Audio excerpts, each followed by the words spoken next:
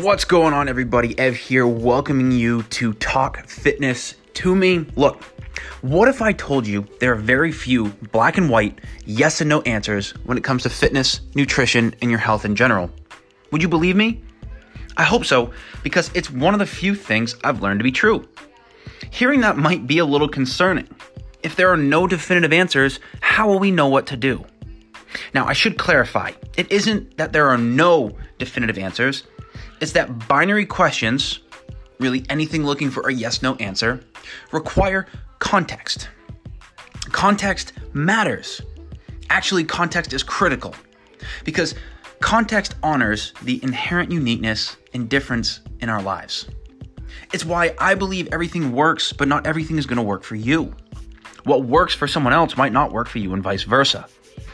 Now, where I see this play out the most is when people ask questions like, is blank good or is blank bad? What's the best? Fill in the blank. These are largely incomplete questions, easy to ask, but difficult to answer. They are too open-ended and too micro-focused. So instead of getting too deep in the minutia with our questions, we need to go much more macro. I think the best questions we can ask, or at least start with, are, what are the principles of the thing that I want to do? This will give you a much better filter to ask all of your other questions. Let's see how this plays out. What are the principles of fat loss? Primarily, a caloric deficit, which is a combination of calories in versus calories out. What foods will help me get into a caloric deficit? High satiety foods, high protein foods, which conveniently enough are typically more higher and higher on the satiety scale. Foods you really enjoy included regularly, so you're less inclined to binge or overeat them. What foods fall into that category?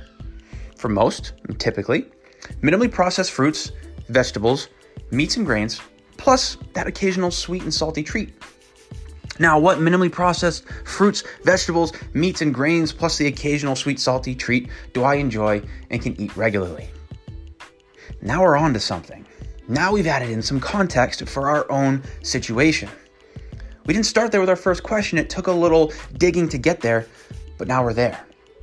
You see, asking crappy questions is way too easy, but not surprisingly, leads to crappy answers. But if you get to the core of what you're trying to do, whether it's fat loss, muscle gain, or some other health-related focus, you're likely to ask much better questions. Better questions equals better answers. Ladies and gentlemen, thank you for listening in to Talk Fitness to Me. I'm Ev. I'm always on your side. We'll see you soon.